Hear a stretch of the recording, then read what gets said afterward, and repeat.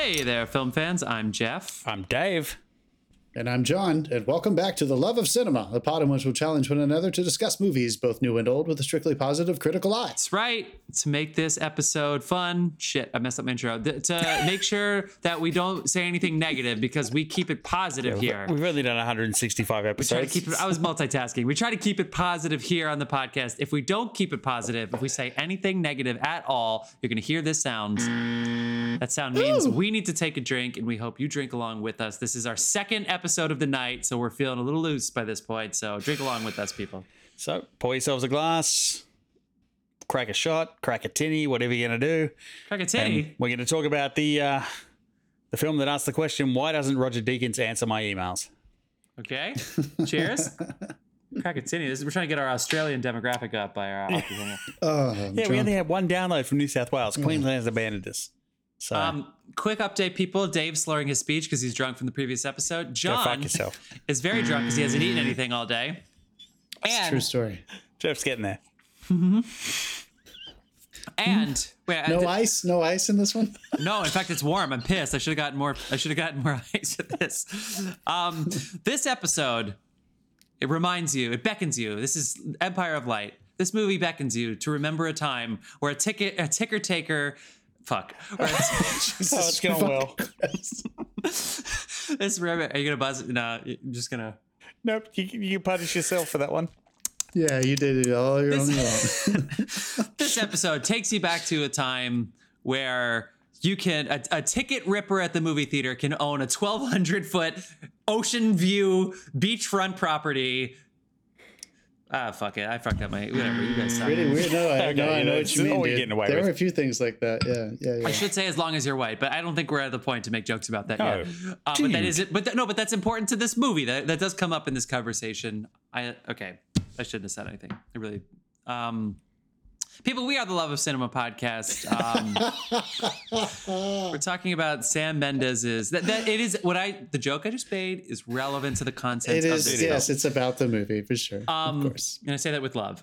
So Sam Mendes written and directed Empire of Light. Roger Deakins shot this, as Dave alluded to. 2-time Academy Award winner, 79-time nominee Roger Deakins. Starring. This is my annual reminder of saying that Olivia Colman is one of our great actors of all time. And because she comes from comedy, she doesn't get paired with the Kates, Blanchett and Winslet, or Meryl Streep or Viola Davis. She doesn't get paired with them, but she's there. Every single time she's in a movie, she's great. She's joining the MCU. She's going to be fine. Get the fuck out. Is she really? Man. Yeah. What is she doing? Which phase? 7? Which phase is she going to be in? It's phase 5, I believe. She's picking up, and this is after Disney does the reshuffle where they're apparently going for quality over quantity. But she's going to be playing someone in the Secret Invasion series, which leads into the fuck is that? How did they get Secret Invasion is a big storyline in Marvel. So yeah, sure. Yeah, great. That's so important. She apparently watched him and she was like, yeah, no, I'd love to do it. And she's like, she's kids, doesn't she? She was like, no, I know, like it's a lot of filmmakers don't like it and stuff like that, but it was just so much fun. Was her quote. She had fun. Fine. The shoots are long. I can't imagine how fun a 7-month shoot is. But sure, she had a great time. No, John, your face is getting red. How you doing? Not the TV.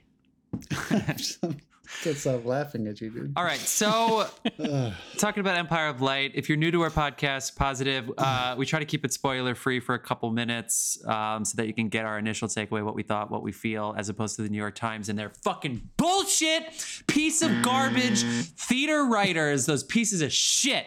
If you hate those fucking critics, if you hate glib, stuck up, arrogant pieces of shit, insensitive, naive pieces of garbage like Jesse Green at the New York Times, then you should listen to our podcast for like 10 minutes He's or so. He's coming for you, Jesse. Then you should listen. Jesse, you're toast. He knows what he did. He had to put his Twitter on private. He knows what he did because he can say reviews about whatever he wants. And as soon as somebody says something about him at work, all of a sudden he has to go into hiding. But fine. Oh, wow. K-pop the musical people should still be on Broadway, and he fucking basically single-handedly closed the show. It wasn't selling well, but he could have really helped, and instead he was a dickhead.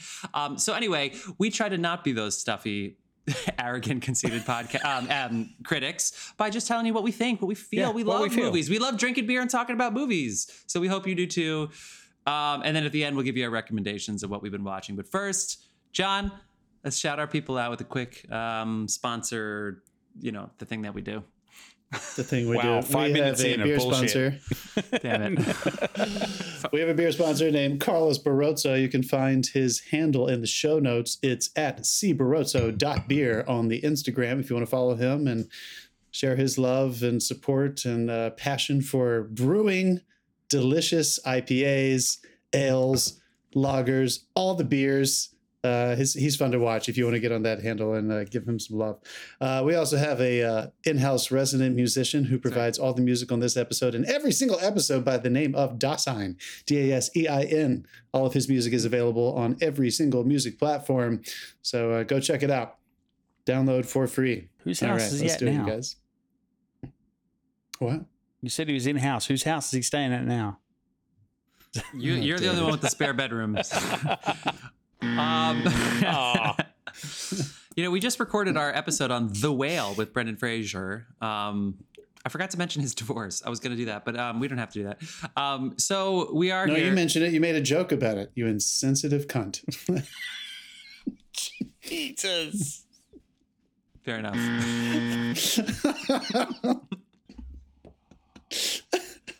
Did I make a joke about it? Mm-hmm. He owes $50,000 a month in child support, and they didn't negotiate when he stopped making movies. So he owes $600,000 a year, and even when he doesn't make movies, he still has to pay that. I mean, it's That's why The Mummy has been in syndication for so long.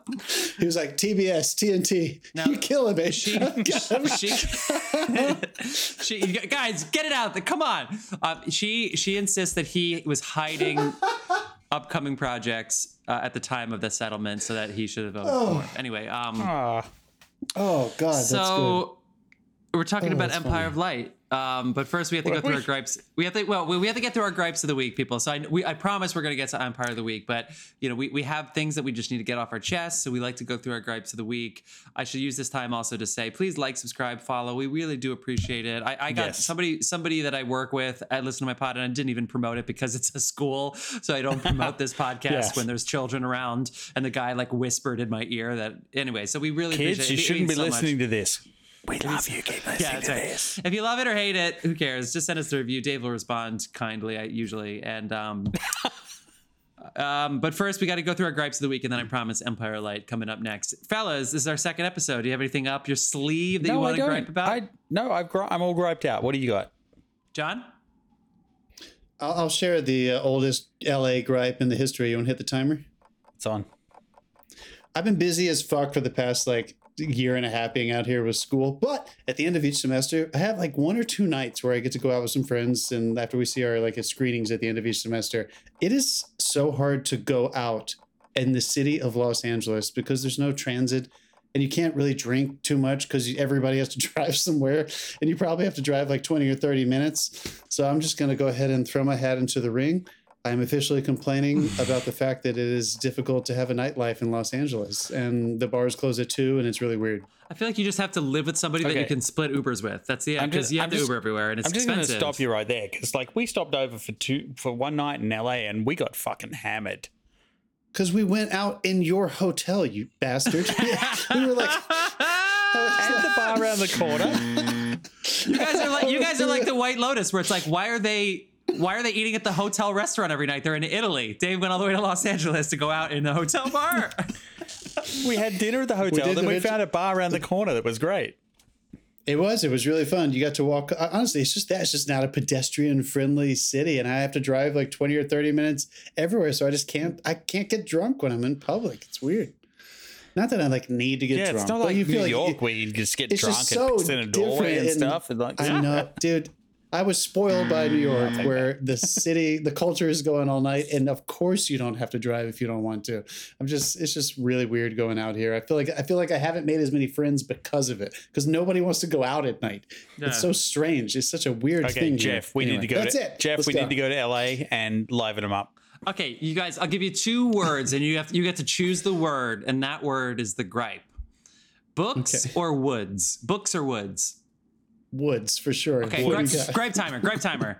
Jeff's got woods. Gripe timer. What is this called? Okay, people in movies and TV shows, when you're running in the woods, you got to get your knees up. I need high knees. Stop tripping. It's so fucking ridiculous. If you're running in the woods, you're going to trip. I know it every single time. High knees, all right? You got to get up and over those branches. You want to be stepping on those branches. You don't want to be running you into watching? them Stop and looking tripping at and me, falling on Josh. your knees. And of course, it was Wednesday, which was another great show. The kid falls. He loses his glasses. It's like, okay, come on, man. And I know he's not an athletic kid, but like you got to get those knees up. You got to do it. Also, there weren't any branches on the ground. So what did he trip on? You know what I mean? Come on, you got to just high knees, people. That's all I'm saying. High knees. I think my ultimate example of that is when Macaulay trips and loses his glasses in My Girl and then gets stung by all those bees. You remember that shit? Yeah, because everybody else has been saying, "Oh, that was really dramatic. That made my childhood." So I'm going to do the same thing, but with no bees or branches on a closed set.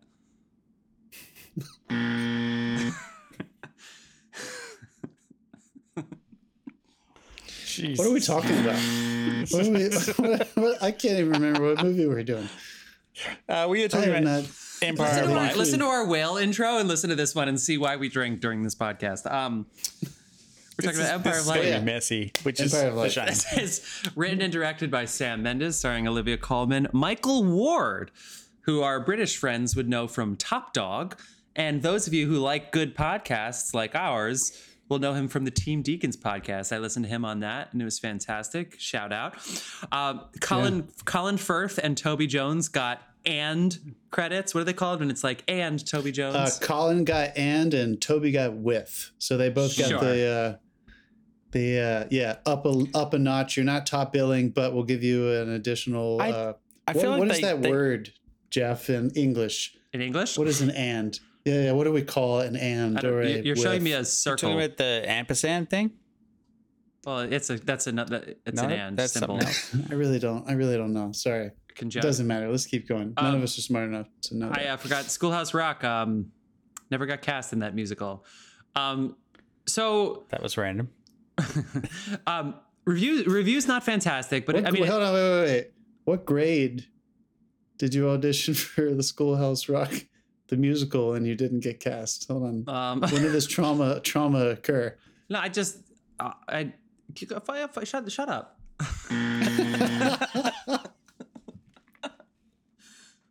Conjunction junction. Watch your function. If it's a conjunction, it's not right. It's not a conjunction. I don't fucking know, dude. An article? Is it just an article? No, that's like a the, an and. No, It the. might be an article. It can't be an article. An and a. I'm typing. Are you? John's looking something up. Are you sure? Oh my god, can we please talk about the fucking movie? It is a conjunction. Oh my god, we figured it out! Oh, Thank God man. for Adobe Volume 11. Listeners, just so you know, we always, whenever we have two films to talk about, we always are like, which one should we talk about first so that we're not too drunk for the inappropriate one to be too drunk for? I'm glad we made this choice. Yes, It probably would this not was have a been good as choice. We did the whale polite of a first. conversation if we were wasting for the whale. All right, let's go. What are we doing? We were as sober as possible considering how drunk we were talking about the whale. We're talking about Empire of Light. This is set in the early 1980s. It's actually set in, I believe, 1980. 1980, in the yeah. English coastal 281. town. Yeah. We should say the English I was South 8 Coast. at that where time. The English, you don't gotta age yourself. Although Dave, happy birthday coming up in a week. Can't wait. Yeah. The south of England, which is, I imagine, Wait, a little bit warmer when I than the turn north 50, of do England. I have to stop doing this podcast? Are you the one that's trying to get into this movie or not? Like, do you want us to talk about it? I can't tell who's the one who wants to get on with this or not. We gave your birthday the shout out. Sorry. Dave has to be at work in like Can I cry? 6 hours. I'm old and emotional and the youth don't respect me anymore. Sorry, Dave. Okay. Get You off guys the wanna go to lawn, Vegas? motherfucker. So anyway, let's read the IMDb pitch, and then you guys take it away with your initial takeaways, spoiler free, what you think, what you feel. A drama about the power of human connection. Boy, that's not how they should have started this blurb, I don't think. Yeah, Dude, it's taken us 14 who wrote minutes that? already. You can't criticize them. Woof. Okay. Yeah, that is. All right. Buzz me too. I said What are you woof. buzzing me I for? buzzed it. Oh, Okay. God. You're the first one who said that's not how they should have This could be started. bad. Okay. A drama about the power of human connection during turbulent times, set in an English coastal town in the early 1980s. Jesus Christ. Dave, since your birthday's coming next week, which you just can't stop talking about, kidding. Why don't you start first? What did you think? What did you feel watching Empire of Light with your boy, Roger Deakins? Ooh. Okay, first of all, Deakins is the Emperor of Light. Let's just say that right now, straight up front. Yeah, dude. God, so beautiful. A little too good. You're right. It's too punny, you know? This is a most beautiful piece of work. It is. I enjoyed this immensely. Nice. Also in every Deakins film, there's that one shot where it's like that's a Deakins shot. There were about 4 of them in this, which was great. I feel like there was such fantastic character work. Like every single person is given their chance to be real, and they're like distinctly unique. Yeah. So like I really enjoyed the progression of this. I enjoyed this movie immensely. I walked out of this feeling really, really good. Do you have that list of 4 Deacon shots in your back pocket? Yeah, I'm going to quiz you on that later. I want to know what Go they ahead are when and we jot get this into down spoilers. to make sure we come back to it there. So we got the 4 Deacon shots. 4 is a number I threw out. There might have been more, there might have been less. I think there were. There were a few. You'll have to go Deacons. see it to find You out. got 15 minutes. Will be in spoilers. You got 4 Deacon shots. I would love to hear about because I thought this movie was beautiful to behold. You can hear to about look how at you can for sure. fuck yourself. Yeah, you fucking asshole. John, what'd you think? All right, so I'm not gonna lie. I went in with not like crazy high expectations, but this movie snuck up on me because I was kind of waiting for a story to emerge, even though it teaches you that it's going to be about characters like very quickly, and so I was on board. I wasn't disappointed or anything. But whatever story that does end up being what you might think of as the plot, and I don't even want to use that word because it's not a plot-driven film, but the story does arrive later than maybe you think it's going to. But this is absolutely one of those that I kind of can't stop thinking about. I've been listening to the score since seeing it. I've been thinking about how it made me feel. It's very tonal. It has it is a story that revolves around a location. Unlike The Whale that we talked about, which is a play that is forced into a location because all of the action takes place in it.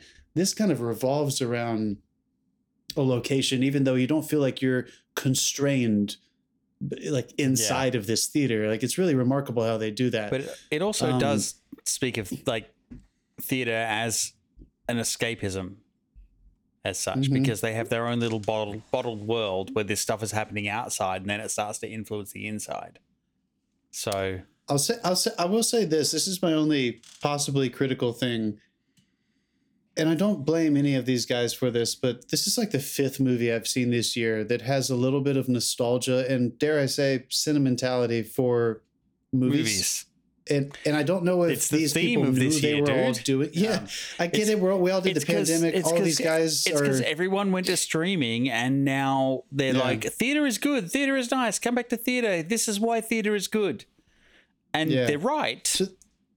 But so I did think like if this movie had come out in another year where that wasn't the case, I think it would have touched me even more than it did. Yeah. So I'm excited to watch this movie like 15 years from now when I'm just watching this canon again and kind of going through it. And it's not in the context of Fableman's Bardo and Armageddon Time and all these things that kind of make you think about we all love movies, but when we talk about it all the time, it kind of loses some power. That's not a fault of this movie. That's not a criticism of this movie. He didn't know they were doing that too. So I don't really want to focus on that, but there is a little bit of that. I mean, so if you're like us and you've seen everything, more than just that. Yeah, and I don't want to say sentimental because I think Sam does a good job of taking you up to the edge where nostalgia slips into sentimentality, and he doesn't really go there the way the opening of Fableman does. Sort of. It's not like the film itself is sentimental. It preys on your sentimentalities.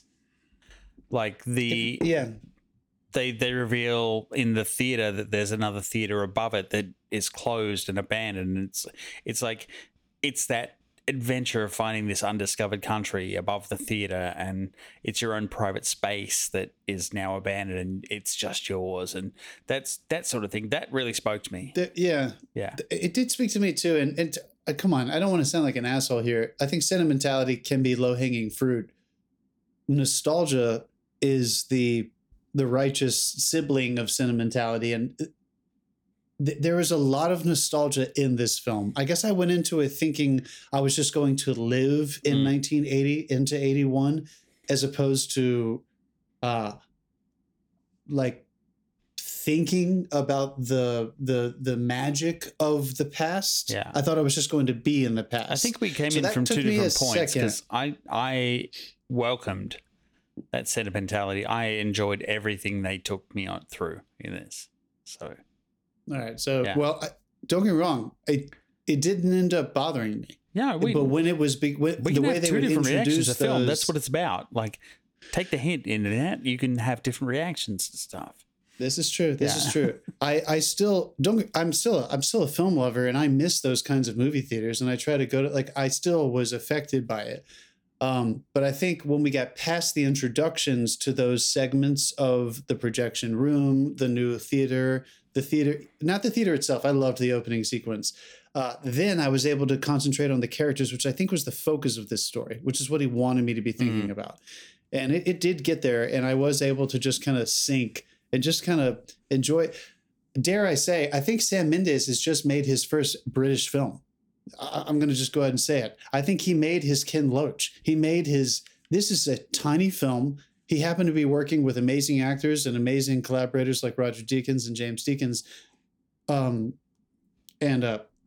Resner and Atticus Ross. Finch and Trent and Ross. Yeah, Atticus Finch. That's right. Atticus Finch stepped in here and gave a dramatic speech. Yeah. Excuse me. I do want to talk about them a little bit later, because I'm pretty sure this is the very first time that he has not worked with Thomas Newman. Oh. And I was very aware of it throughout the entire thing. And I love this score. We can talk about that later. But I think this is his first smaller British film. And I appreciate it so much for that.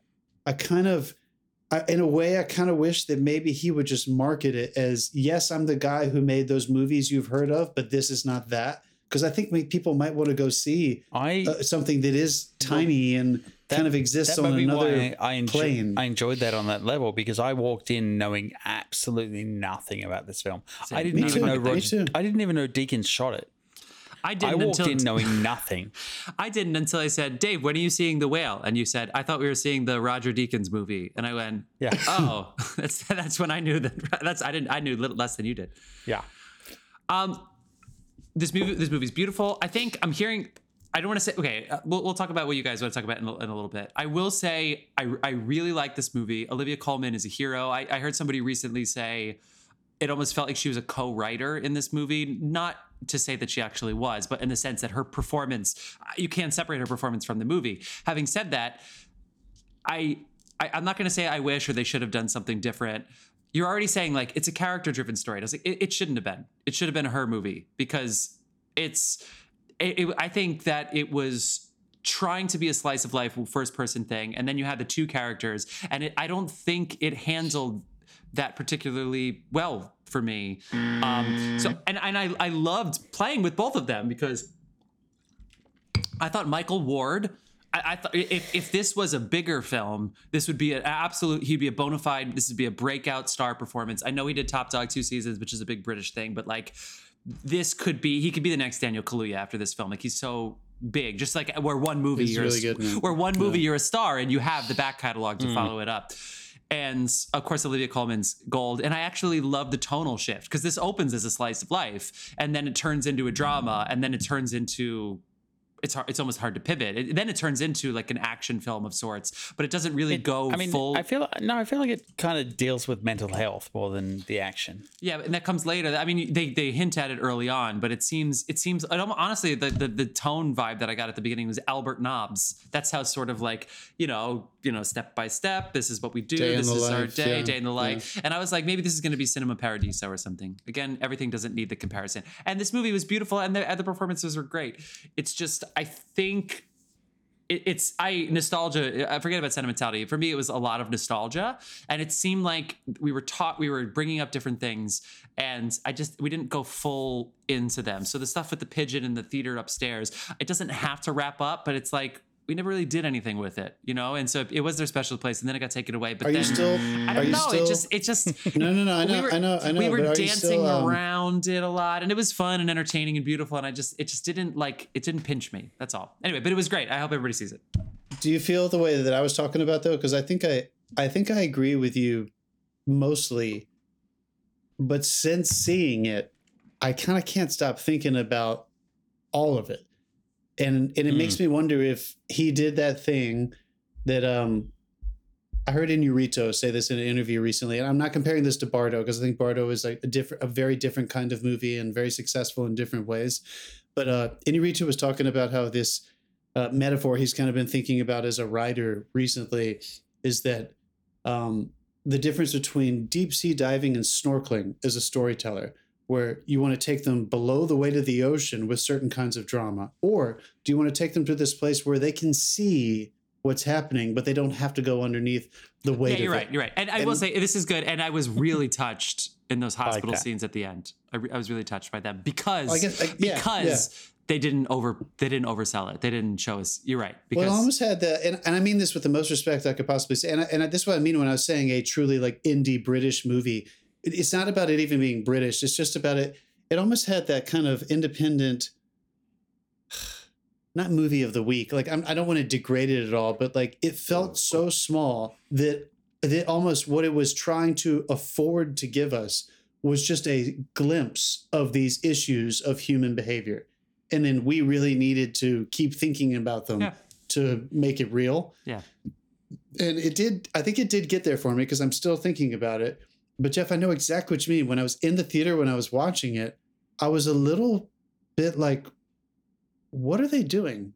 Like they have all these characters they're introducing. Yeah. And yet they're not really developing enough of an arc for me to anticipate some kind of massive, we used the word catharsis last episode, something like that. I eventually knew that they weren't trying to get that for me, but I wasn't quite sure why.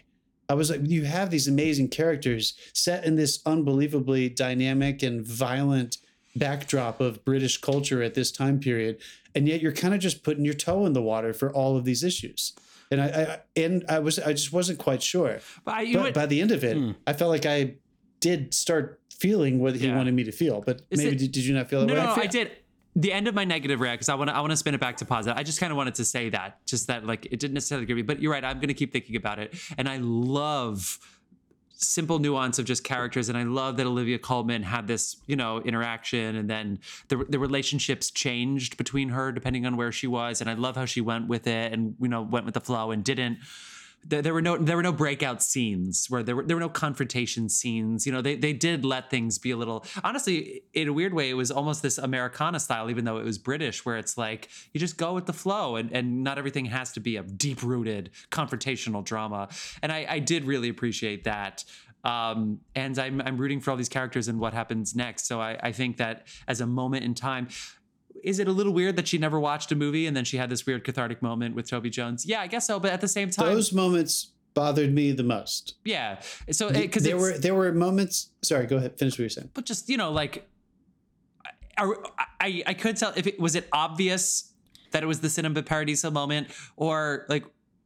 It just I don't know what was happening, because it was a very specific thing. Because that was a situation where it was a very specific thing. I think you guys are looking too much for the big picture, and I feel like Toby Jones, when he got to that moment on the stairs and she was like, "Can you show me a film?" and he shared a bit of himself. It kind of, this whole story was about those characters inside that cinema. It's true. There were other bigger things going on outside, but it was their story. Those bigger things occasionally influenced it, but it was happening somewhere else. I'll level with you. I don't think I'm looking for the big picture. I think I'm trying to explain why I didn't leave the theater with the gut punch that, say, Banshees of Inisherin did. I'm sorry that we're doing this. The end of the year, we're seeing good movies, and it's like when I left Banshees, I couldn't talk to anybody. These are good comparisons to make. But and that was just like a simple little film, a simple little dialogue that was brilliant. And it's like in this film, I didn't leave thinking the same way, but at the same time, I level with you because you're right. there were so many moments in the theater where it was just simple theater things and the life that was happening that are very memorable, and I will cherish them for a long time, that don't connect to a single big picture that would have packaged a response from me. So I'll level with you on that, Dave. I think you're right. Thank you. But I do want to agree with you though that there were two moments Should we go into spoilers right now? But keep it positive. I think this movie's very worth seeing. And I hope spoilers is a thing where we don't ruin the movie. That's a positive thing. I know, but I don't want people to leave with us thinking like this is murky. Like, go see this movie if you want to stop it now. And I hope it plays well at home, because in the theater when you commit to these kinds of things, I hope so. I think. I don't know. I wouldn't mind leaving people before we go to spoilers thinking like, I don't think these reviews are getting incredible reviews. This is sitting somewhere subjective for people. It's sitting in the high 6, low 7 for people. We've literally had 3 different reactions to it. So so go see it and tell us what you think. Yeah. Spoiler alert. And that fireworks scene. Oh my God, that fireworks scene. Like, go see it for that. It was amazing. Okay. Yeah, it's pure cinema, right? Yeah. There are 2 moments specifically that I can recall, and I think there were a couple more, to be honest with you, but I didn't make notes. Are we in spoilers now? Should I fire this off? Yes, we are. Okay. Yeah. Where what you're talking about, Jeff, did distract me, and that's all I'm really looking for. I just don't want to be distracted. I can kind of get doing this podcast, trying to be a good audience member, whatever. I can kind of get on board with whatever you're giving to me, unless it's something distracts me from the viewing experience. And I feel like this movie was trying to establish a very grounded sense of realism and naturalism, even though Roger Deakins shot it and it has a little bit of a heightened realism aesthetic just because every shot was beautifully composed and beautifully lit, even though it's supposed to feel natural. We're in a place like a movie theater where it can be a little bit heightened. I'm fine with that. But in terms of behavior, blocking, I thought they were teaching me to think that this was supposed to be realism and actually taking place in actual 1980 south coast of UK. Yeah. But then the scene where the guy refused to get rid of his chips was it threw me off, because that took so long. And there were things that were unrealistic about it, like the people behind him who didn't say anything, who just stood there. There was an enormous amount of... The movie's about to start. I mean, that was nobody a very said anything. British reaction from my guess perspective. So, but maybe. I don't know. I think it took... They're almost as polite as Canadians. It went too far, though, because they didn't even get the extras behind them to give a chance to be polite. So that threw me out. And then the fact that, yes, they established that she had never really watched most of the movies. That's not really what she did. It didn't feel like it was established enough for them to go so far with the viewing experience of being there, which that touched me a little bit personally, just because I don't know if you guys remember, but I watched that for the first time a few months ago. And that last line, life is a state of mind, like fucking rock. I can't stop thinking. I'm still thinking about it. It blew me away. But it didn't feel like it belonged in this movie. The way she saw it and the heightened way that she experienced it, I kind of felt like there were a few moments like that I wonder if I would have gotten even more out of downplaying it in the storytelling, because they had established such a kind of a, yes, we're in this place that is really beautiful where these magic stories happen, but they happen in here and up here subjectively. And I feel like the language was telling me that we don't really have access to here and here. We just get to kind of live with these people. And then a couple moments like that happened where it kind of took me out of it. Well, that's funny, because that's a lot of the stuff I responded to was the stuff that happened outside the theater, which was like the abandoned stuff upstairs, the stuff on the beach, like all of that stuff I responded to more than what actually happened in the theater. Me too. What about... Can we just talk about the two of them? Because that's this movie, right? It's Olivia Colman, and then essentially this, what I don't want to say should be a slice of life, but what in most movies would be a slice of life. And then Michael Ward comes in, the character, his character name in this is Steven. And then you have the first scene where he's still a secondary character, and then very quickly he becomes almost a co-lead for large sections of this movie. And their relationship... He's supporting actor if you don't want to go into category fraud. I mean, he's definitely a supporting actor, but for periods of this film, it really is the two of them. Yeah, it is the two of them. And it's I wonder. We don't need to get into the Sam Mendes why this happens, but it opens up this sense of meaning that it's hard to define. And it's not just like movies have meaning. Thankfully, this person who works at the movie doesn't just find the answers in movies. Thank God. Especially with we can take a pass on like her watching this one movie and the cathartic experience that was, but the two of them together, it's so infectious that's like, with the beauty and everything that's been set up and the bizarreness of this relationship, but also how they both understand that this isn't going to happen forever. And is the it's bizarreness of the nuanced relationship because she's older than him? Because I thought that was a very bold choice. Well, and it comes, yes, fine. I'll say that. And she's also she's very lonely, and he's young and healthy, and apparently has no problems going out. She is also not mentally well. Yeah, so by this point, when they start getting together, we don't know the extent of it, other than she's been on lithium. But at the same time, this is a period where they could have prescribed lithium to anybody, you know. Yeah, but oh my God, when she breaks, she's fucking terrifying. I mean, she's the best. I'm telling you, we have to put her on the list. That's the fucking Oscar clip right there when she breaks. Which one at the Sandcastles? When she's having the wine. When she's drinking. When she's locked in her apartment and she's literally going off a nut, and then the cops break in, she's sitting there with the suitcase. But the scene before that where she's losing her fucking mind. When they come in and she's just sitting there after all the yelling. It's so good. That's so good. But the scene before that is like she's terrifying. There are 3 taboos in their relationship, right? The fact that she's older, that he's black, and that she is mentally ill. Which the first one, that third one is first, second, third. That third one, I can't keep track. Instability. Okay, I know it is not established immediately. So really, we initially have these 2 taboos that we're dealing with. But it is. It's just not. It could just be loneliness. But we should know that lithium means personality disorder. We should know that. Lithium is we go to her doctor's appointment with our her. parents' generation would have known that, I think. Sorry, Dave. We see. I got that. Yeah, we see. Yeah, see. I am your father. No, we see that immediately. But I think it's such a fun way to establish. It's such a fun way to establish that kind of slice of life thing when you deal with 2 people they don't really do very intentionally. They worked for me. They don't try to explain at all why these 2 people are interested in each other. Well, and I really love that. Yeah, I love that as well, because like sometimes it just happens.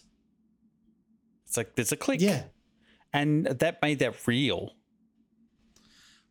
Guys, can I just talk about the fireworks scene when he comes back? Because this is where the movie became the 2 of them. It's like, hey, Rog, go and film some stuff exploding in the night sky. All right. So brilliant. Fucking beautiful. That he has his hat, he has his nice outfit and the shoes, and this is the nostalgia that's like fucking. It's you're not going to see him in the club, you're not going to go there because it's still her movie. Yeah, but they're going out with the crazy girl at the theater, the crazy hair, who's probably going to love Blondie in a year or 2, or whoever else, Foreigner, etc. And then as Olivia Colman's leaving, doing the regular routine, and it's New Year's Eve, and I almost forgot it was New Year's Eve. Which I guess was good on Sam Mendes. And then he comes back and he says, I want to apologize about earlier. You're right. And also, I wanted to know if you had anybody to watch the fireworks. And it wasn't romantic necessarily, but it was sweet at the same time, where it's like, he actually would have been okay to go alone. Yeah. It's like, if she wasn't there, he would have been okay. It's funny because like alone. a lot of films will not go there with the older female romantic interest. Like they won't do it that way because for some reason in film it's a little bit of a taboo, and I feel like they eased you into it where it was like when it happened it was okay. Well, and it just happens, which is good because it's totally fine. Like that should happen. Well, we shouldn't assume that every young, attractive people who hang out are going to do it. It's apparently messing up our generation, or the younger generation in real time, to just assume that a sexual interaction is going to happen every time they see another attractive person. So we shouldn't assume that. And at the same time, we shouldn't assume that people who you would think wouldn't be together can't have some form of intimacy, even if it's not Yeah. kissing and stuff. But them going, I'm talking them about going, strictly from a Hollywood's perspective. They are not True. comfortable And hopefully, I portraying know, an older romantic lead, and when they're and I female. love, you know, there's other examples, but Kate Winslet with Mare of Easttown, and she made sure the story got out where she was like, I refuse to let them CGI anything out, you know, to make it look a certain way. Like, I want them to show it real, raw. I don't care if I don't look as good as I did in Titanic, etc. Playing 7 Degrees of Sam Mendes here. Interesting. That Interesting. what was the other older female? The Reader, when Kate did that as well. Yeah. Mhm. Helen Mirren, you know, But again, she I think what was so refreshing about these was that, like, I feel like those two roles that you're talking about, it was kind of like, isn't this interesting? Like, I felt that way in a good way, that was part of their storytelling. Whereas this, I don't think I was supposed to feel like, isn't this crazy? I was just in the theater with them. I was just in the cafe with them as they started kissing, and when they were having sex and seabirds, I was just like, yeah sure. Like, anything can happen in this little seaside town. I mentioned, but that was the thing. They eased you into accepting that, which is a thing for an American audience. Like it was very gentle. True. Yeah, it seems to be a very big American taboo. But I also love that this wasn't made for an American audience, and Sam Mendes just trusted that we would find it if it was right. But I mentioned I love the fireworks scene, but I also love the hospital scene, and you know, the racial stuff that comes in early 80s in Britain, and how that was a turning point. Oh my god, the guys that played the fucking neo-Nazis were terrifying. They were terrifying. They nailed it. That was done, I thought, with class. I hope it was done with class on their hated end, but them. for me, I thought that was done. The characters, but like, was done with class. I feel like those guys like hugged everyone after they did I hope so. scene, I hope they went up to Michael Ward and he went, guys, I'm all right. And it's like, romper stomper shit. But the scene, you know what I loved? So we know we're in the future. We're in spoilers. I loved when it turns out to be his mom, and that guess was in my mind, but I'm not one to be like, that's the mom. Like, I'm literally like, they haven't told me it's the mom, so I'll play along. It's totally fine. It might not be. She has the accent, so maybe it's not, you know, but it Name probably tag is. was right there. Okay, that's on me then. Yeah, I think you were supposed to know it was his mom. Keep going. Anyway, I loved when all the mom asked, because we're talking about basically a sexual relationship, rather than the mom say, what, to your point, an American film would have done is be like, you fuck my son, you have sex with my son, whatever. She said, did you go to the beach with my son? And she said, yeah, we went to the beach. But it was like, but what I remember from the beach is not the fact that they're in a romantic relationship. Later, what I remember was there was a mental illness issue at the beach, but at the same time, it was a lovely trip to the beach. But also, it's like, I don't know what your deal is, but you make him happy. And I think the mom knows what Olivia Colman knows, which is this can't be forever, but for this period of time, which is this is the best nostalgia. Not when nostalgia is eternal, but when it's so specific. It can only be eternal. Shakespeare, right? Every Shakespeare play is set in a specific time. Even if we don't know, it's like, oh, Denmark, 1300s, 1400s, but it's not now. Whenever you try to make a Shakespeare play now, it sucks. Everybody trying to make a Shakespeare play now, stop it. It sucks every time. Don't set these shows in the don't set them in Vietnam, because there's going to be one scene where you go, you know, the Viet Cong didn't talk that way. They do it all the time, and it's like, guys, enough. We get it. We have parallels to today. If you set this when it's set, I will catch. Oh my God, that still happens today. I don't need you to anyway. And don't make it a musical. Do you guys Stop making feel Shakespeare like a musical. What was I talking about? Doesn't matter. I feel like I've said some critical things. Like I think Jeff said. I feel like the overwhelming feeling I had. Yeah, for sure. Me too, dude. The overwhelming feeling I had when I was watching it was like, I'm so happy that, you know, a James Bond filmmaker, a cinematographer that can just name their picture and name their price. Yeah, sure. Yeah, he did 2 Bonds with them. He didn't. He didn't do Spectre. He just did Skyfall. He Deakins, did. Right? I thought he only filmed Skyfall with him.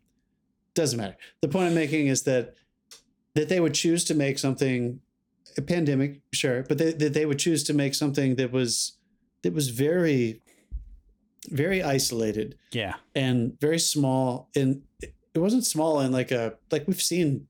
I don't think I wouldn't call the cinematography pedestrian or very small. He still made the most, if you will, of a large space. He dirtied like a up those shots as much as he could. It was amazing. It was great. I mean, So, I have no notes. I'm not going to refreshing. give notes to Uncle Deakins. You're right. I was thinking Sam Mendes when you said 2 Bond movies. You know who the cinematographer on Spectre was? Is Hoyte van Hoytema, who's Christopher Nolan's boy. Yeah, that's what I thought. Yeah, I thought it was Hoyte. Yeah, but Dave, let's talk about it though. We love Roger so much, and it's kind of hard. Oh yeah, to what are the 4 Sam shots? Mendes. Sorry, It's kind of hard to imagine. No, you're good. It's kind of hard to imagine Sam Mendes, the language of his movies without Deakins filming them. I think he's done a couple without him, but this just, at least you know that you're gonna get something similar with them. He just So used what did you love about this one? He just used every environment to its full capacity, like the abandoned theater area where like there were the birds and stuff, and just the fact that the windows like were different shades of color, like they had different, like one of them had like CTO over it and the other one was plain. Just the fact that like they alternated and stuff like that, little things that were in these shots that just made it a little bit real, and like it gave it character. The scenery was given character by the cinematography, but also like even outside when they're using like just a fence in the foreground to dirty up the shot, like everything was so carefully thought out, as you'd expect. I love, especially in something that steps on nostalgia, I love when you have the photographic images.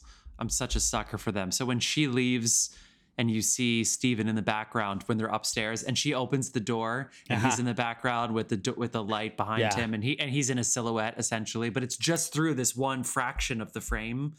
Like I'm such a sucker for that. But I love that he does that. But then also the outdoor scenes don't feel, they still feel as scaled as the inside stuff, which is cool. And of course with this, he loves high ceilings. I imagine that was like a thrill that there was height with the camera inside too, which is cool. I'm not an expert on this shit, but like that was cool. What are your 4 shots? Give me 4 shots. I mean, I just described about 3 of them. The fireworks one was that's the best. That was perfect, right? I mean, the fireworks shot was a composite, I feel. Get the fuck again. Yeah. You're right, I think it was too. That would be my guess as well. But I'm not sure. But no, just like you don't think he shut off fireworks in the middle just for this little No, I don't think. I think that was a composite. But yeah, definitely the shots upstairs in the abandoned theater were a highlight. The shot with Toby Jones on the stairs, where they just dirtied it up with like just some railing in the foreground and stuff like that. The shots under the overpass where the neo-Nazi guys start attacking Michael Ward, and like all of those shots are like classic Deakins, but it also like it fits his style, but it also fit the film. And that's an accomplishment to fit the tone of the film with your own style. And it was just beautiful. Dave, could you spot a pigeon with a broken wing from 100 yards away? Are you talking with a rifle or a camera? With a rifle or a camera? What a good response! Oh my god. What else? What else I want to ask? I want to ask something else about this. Oh, Colin Firth. Can we talk about what a role for Colin Firth? My He sat there and God. said, I have despicable. 3 scenes. I have 3 scenes. They're all despicable. Yeah, I'm going to be as much of an asshole as possible. And then I have to gaslight. It's like, let's go. I'm good. Oh my God. How good is Colin Firth in this role? It's like, well, it's like wonderful. we were talking about earlier in the week with Sadie Sink. Like she plays a horrible, horrible fucking teenage role. Like Colin Firth played a horrible fucking boss. oh my God, when she says no that one time and his response was like, Yeah. it's you have to say it was good because even though we want Olivia Colman to have the win, Yeah. first of all, it's a British film, so she's never going to have a downright out like applause moment you know what I mean? There's always going to be some nuance in there, but like, oh my God, he knew his job. Yep. He knew his job. He said, I can add some serious depth to this movie.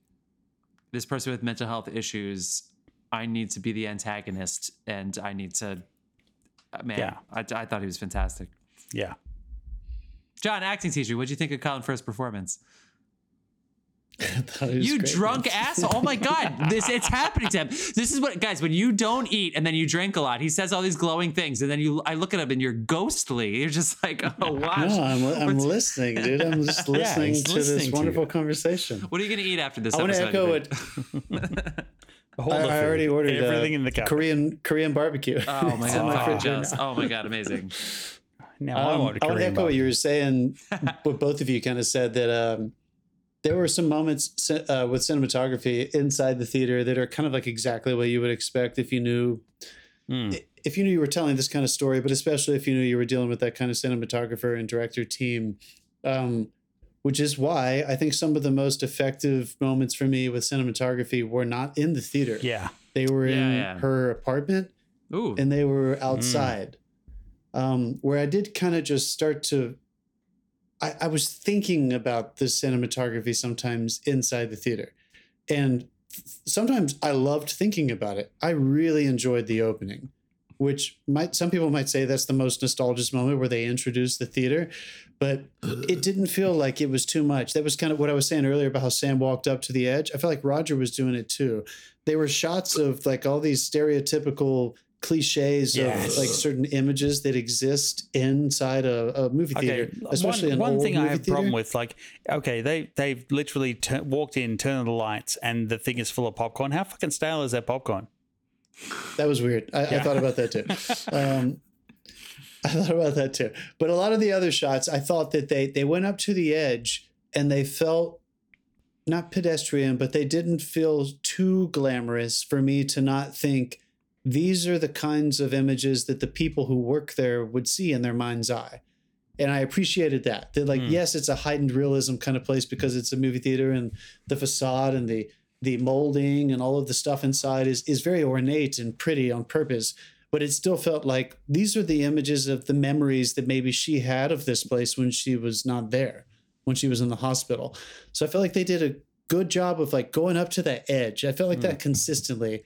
This was a very picturesque seaside town too. That giant tidal pool, man-made tidal pool. Yeah. It was there. There were a lot of those shots that when they were having those scenes on the beach and then at that tidal pool where I was like, dude, there's like 6 shots. There's like 6 setups in this scene, but they're so simple. Yeah. And they're so well composed that I don't really want any more because it's going to make me think about the cinematography. Sometimes I felt like the stuff inside the house, and Roger Deakins, I'm obsessed with you. I'm not saying this was a mistake, but I feel like sometimes I wasn't quite sure how they wanted me to feel about the perception of the place, the movie theater itself. Because sometimes the cinematography felt like it was working against the realism that the characters were supposed to be portraying. And I know they did it on purpose. Like, obviously, these guys are I too feel like fucking, as her they're mental too state smart not to. drifted, like it got more like that. It got more heightened for you as her it mental drifted. state drifted. Yeah. Interesting. I think that's a good point because I knew they were doing it, and I felt like there's a reason why they're going in this direction, but I wasn't quite sure if it landed for me, but I don't know. I mean, it's still fucking every single shot was just absolutely gorgeous and very effective. I like that Toby Jones. I like that he was a bit of a secret, and that we eventually got to kind of reveal. There was a heightened moment. I don't want to sugarcoat it. There was a heightened moment when, what's his name? When Michael Ward did get to go in there for the first time, and they really took their time and they established the office with the pictures and everything. But then storytelling wise, I like how they kind of skip ahead, and it's just they just kind of discuss and talk about how he's working with Toby Jones, how he's how Toby Jones is letting him be there. how they saved Toby to the end, where he like finally revealed that stuff about himself, and that kind of signaled a new level of friendship between like the staff. Yeah. Like they'd opened up to each other through the events that had happened to them. Back to slice of life by the end. Yeah. That's cool. It came a little bit Back full to circle slice for of me. life. Yeah. Because that's what that is. Those When you were reveal those were definitely- those things, but not for dramatic purposes, just to reveal them. Yeah. Just so that, just for context, basically, and just to keep it moving. And he owned that scene too. He's brilliant. Yeah, he's brilliant. He's on the They Team were my Deacons favorite- podcast as well, my friends. Toby Jones. Yeah, this season. Oh, excellent. Yeah, We should get him on here sometime. Sure. With Toby Jones. Those If were only definitely we were on those set were with definitely him. my those were definitely my favorite moments in this movie, though. For me personally, like, of course, I'm not going to say anything critical about things that maybe didn't work for me, because I know that they did them with intention. But the moments that felt like I was not thinking about the movie theater necessarily, and I was really just living with them in whatever scenario it was, and it made me stop thinking about filmmaking at all. Those are the moments that worked for me. Yeah. Like the best for sure. And it all built to what I thought was a really lovely tiny scene at the end where she kind of gets to just say goodbye to him. And I have said before, like nice. in anything Roger Deakins shoots, there is stuff that is noticeably Roger Deakins. There's always at least one shot. So like the cinematography in a Roger Deakins, like a film Roger's working on, there will be a couple of things that distract you because it's just the shot. It's just so pretty. Yeah. It's just so beautiful. Can I shout out one other acting performance? This guy, Tom Brooke, who plays Neil in this movie, who's the tall, skinny guy that is the one who smells shit. He knows that something's going on between them. He has a great episode in The Crown. He's the guy that sneaks in season 4 with Olivia Colman. Oh, shit. With Olivia Colman. And he sneaks in. He's the working class guy. And when Margaret Thatcher is like getting rid of all these, working class jobs, he breaks into Buckingham Palace and just is sitting there when the Queen wakes up. And he's just like, hey, I just want you to know that, it's hard for us out there. And I don't think you know that. Like, I don't think you visit us. I don't think you know what's going on. And it's hard to make do. Like, I work really hard and I don't have enough money and my family hates me and it sucks. I just want you to know that you live in this big house and I work hard too and I don't have a fancy toothbrush or a maid. And she, like, he's so good in this that the Queen doesn't even press charges. And this guy broke into Buckingham Palace. And he plays that guy. He's so good in this. He's in Preacher, Death of Stalin. He's in Pirate Radio. So he's a journeyman actor, Lambda guy. And he was a highlight.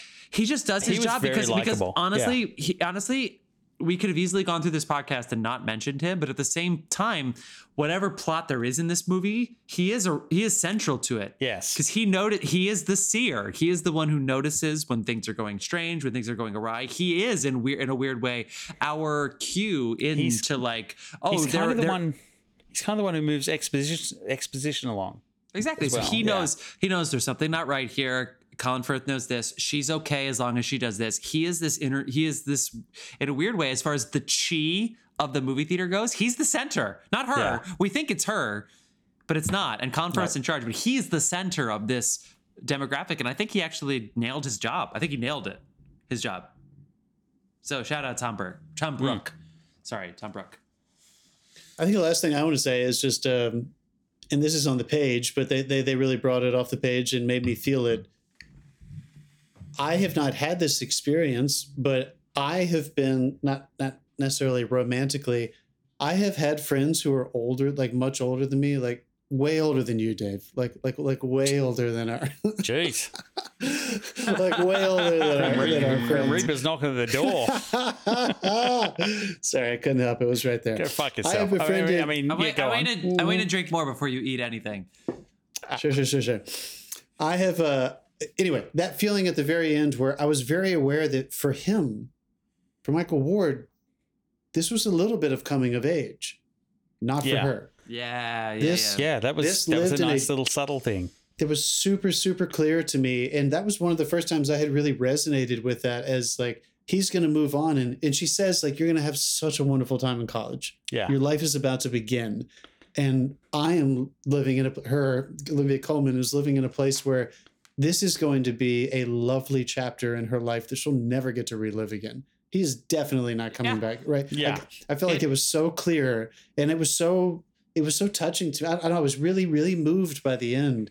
And I just want to shout out one more time. The music was amazing. This was the most romantic score that those guys have ever written. I can't stop listening to it. It's so simple. It's their classic minimalism, but it has so much it has so much romanticism to it. I don't really know what other word to use. But Dave and I talked about Bones and All, so I'm curious to hear because they did the score for Bones and All too, which is a full Americana film, also set in a very similar time period. I agree, and I feel like I was going to say something, and I think I got too drunk, so I don't remember. Sorry. Well, it seems like a good time to wrap it up. That it's a memory for her and coming of age for him. Yes, because early on she says you need to go to school, it'll be great. And even though they get into a relationship, she understands later that she can't change that mindset, that that's still true. And I'm glad that they set that up in the very slice of life way. You got to go to college, it'll be great for you. This could be the beginning of the end. And then later when it happens, she is happy for him, even though she knows that she's going to lose a part of herself. It was something like that. I don't know.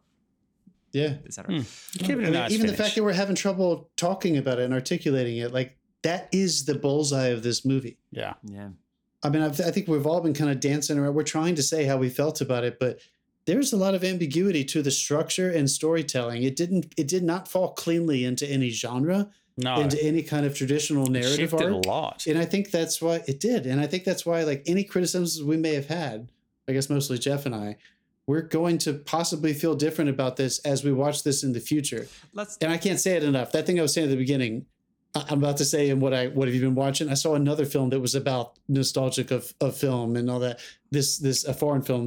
So I can't wait to see this without that being the context, because I know I'm going to like it even more, and I really liked it. I'm going to ask you a question that's impossible to answer, and I promise, Dave, you're about to mix this episode down. We're going to this is it. It's an impossible to answer, so I don't want to start a 20-minute conversation, but it's going to be talked about in this movie that they might have just thrown in the racial element of this. It's going to be talked about. It's not necessarily a good thing or a bad thing. It's not just a sign of the times that we have to talk about these things. But 1980 London, Michael Ward's character is skinheads following him. They have the abuse. They have the full on violence at the end. Do you think that? Do you think that they're commenting on she has her problems because she has mental health, not comparing them because this is still kind of slice of life, but when he is in trouble because of this, she is very clear-headed. Yeah. Do you know what I mean? So I wonder if they're saying, like, we all have our issues, but this is systemic versus personal. I wonder if he's not necessarily giving us answers. I wonder if he's not even just like saying this for dramatic purposes. And obviously, if you have a mental health issue, you know, that transcends all of these kinds of things. But it is very curious that when Michael Ward gets in trouble, not because of anything that he did, because he's a brilliant, amazing person, but, you know, when his character goes through shit, she's very clear-headed. Her mental health and her illness has nothing to do with her ability to understand what's going on. Again, impossible to answer, and I don't want to finish on that. But like, do you think that is something that Sam Mendes was conscious about? Do you think he could have done better? What do you think? Really quick. I thought all of that was handled beautifully. Like, she was not at all affected by the prejudice that was happening outside that theater. Well, she was affected by it, but it didn't. Well, I mean, she was affected by it, but like she wasn't influenced by it. It was a case of, correct. I don't see why this is an issue from the get-go. That was her voice, and that was one of the things that made her like a very like empathetic character. So I feel like that was just the culmination of that. I think maybe less about like intention, because I do think he intended that, but I don't know. I don't necessarily want to get into the weeds about that. I feel like it was lovely commentary on the fact that as we are moving into this new age where this is being discussed on the surface all the time, and it's wonderful that it is, there was a period of time where somebody who you think would have enough empathy to extend to someone who was under extreme circumstances was even completely in denial of it. Yeah. Until they literally saw it. Yeah. And I thought that was very beautifully, I agree, definitely. It was beautifully handled that they established that. I believed it because it's fucking 1980. And, you know, they justified some things by saying she didn't really watch the news or watch the movies as much. So she wasn't thinking about what was happening the way he was, where he watched the news every night. And of course that he was black. But I really enjoyed that I don't think he was trying to say, look how far we've come by any means. I think he was just trying to say that there are certain contexts that we see these issues through, and if I show this honestly, it's a good example of how some people are just not awake to these things yet. Yeah. And It's like once they are, these they're issues very much on exist. board. And who's the And crazy if you person exist here? in your bubble, you're not going to deal Right. with them, and they need to be dealt with. Yeah. Yeah. Yeah. Who's crazy? The person I with love mental that he health said that the, understands these things, or the person who quote unquote doesn't have a mental health issue but believes things that are, you know. The motherfucking skinheads are the issue. Well, yeah. Yeah. But I thought they did it well. Yeah, and we didn't talk about it at all, but I thought that sequence, once they got inside the theater, I think we all knew what was going to happen, but Yeah. the shift in tone of the celebration of her birthday to what's that noise to kind of the euphoric awe of watching the parade to the turn of, you know, with the music and them starting to hit on the windows and stuff. That was probably the most intense part of the whole Yeah. movie. And I thought they handled that well for they don't want it to make it like an action movie, but it really started to kind of raise itself into this place of, I don't know, like only filmmakers of that quality can really take something that was going to be that much of a subtle arc and then just fucking hit you in the face with it. And I Yeah. thought that they nailed it really Same. well. And it was very disturbing. Her screams in silence really bothered me. Yeah. Yeah. and that the way was and the very way and the way effective. Michael acted that, of course. All right, not to end on a downer, but it's important because it's part of the film and it is important part of the Yeah. legacy. So, all right, people, thank you so much for sticking with us this long. We're gonna go quickly. Hold go on. a quick round. I gotta pee, man. I'm just like, What you been watching? yeah, I'm coming back. All right, But John, with you the get to edit go. this out. John, you get to go first today. Okay, hold on a Are second. you typing up your list of what you've been seeing? I just wanted to make sure I get this director's name right because do you want- I got to go to watch an advanced screening by a film named by Pan Nalin, Indian filmmaker, maybe Nalin. It's called The Last Film Show, which is what I was referring to. It's another kind of nostalgic piece. It's really, really good though. I think everybody should go see it. It did not slip into sentimentality for me. This was really pure, but I would go as far to say that it might be an Indian filmmaker's look back on his cinema paradiso, a young person being introduced to Okay. cinema. Nice. Really good. Timely view of that movie, I would say. It's weird that it happened so much back to back. I also saw for the first time a movie that was on Criterion.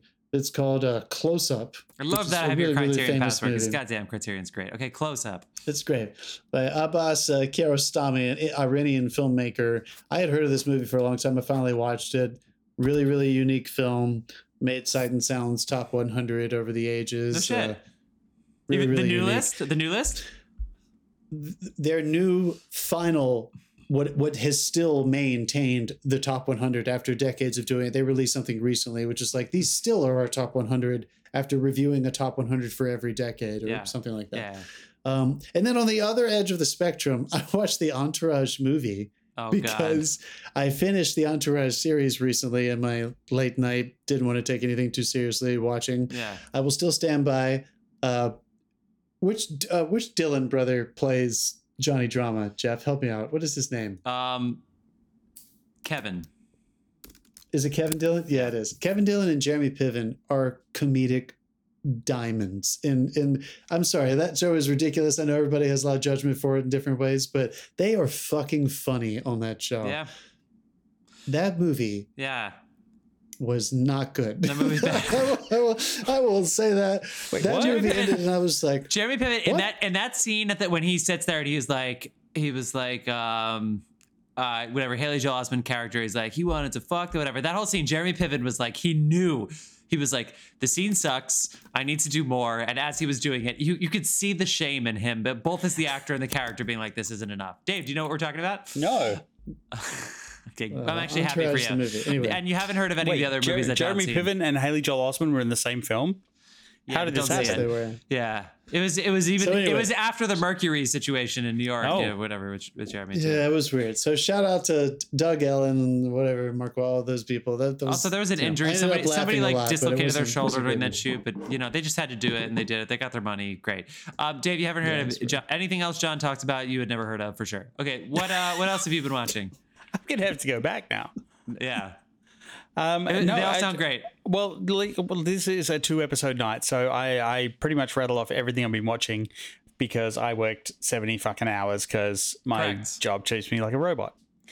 Well, you watched a little bit of the World Cup. Come on, the World Cup's going on right now. These games are good. Dude, I'm Team Morocco right now. Yeah, go Those Morocco, motherfuckers France. want it. That goalie is distantly related to the fucking Flash. So, yeah. France, Morocco on Wednesday. I can't wait to watch Not the the first Flash that molests people in Hawaii, like the Flash that is like fast.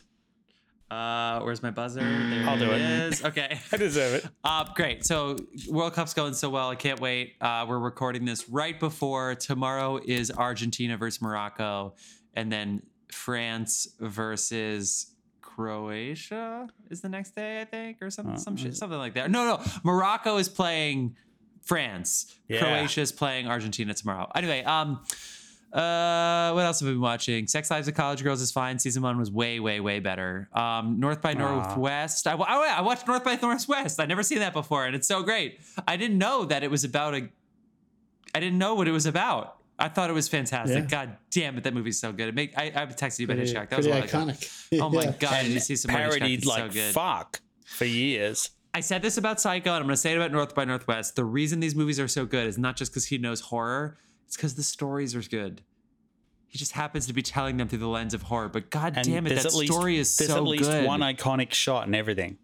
And again, we think about it, the filmmaking. We think, oh, he made this film so good. He knows horror. He knows tension. Like that plane sequence has been parodied right up to Guardians of the Galaxy.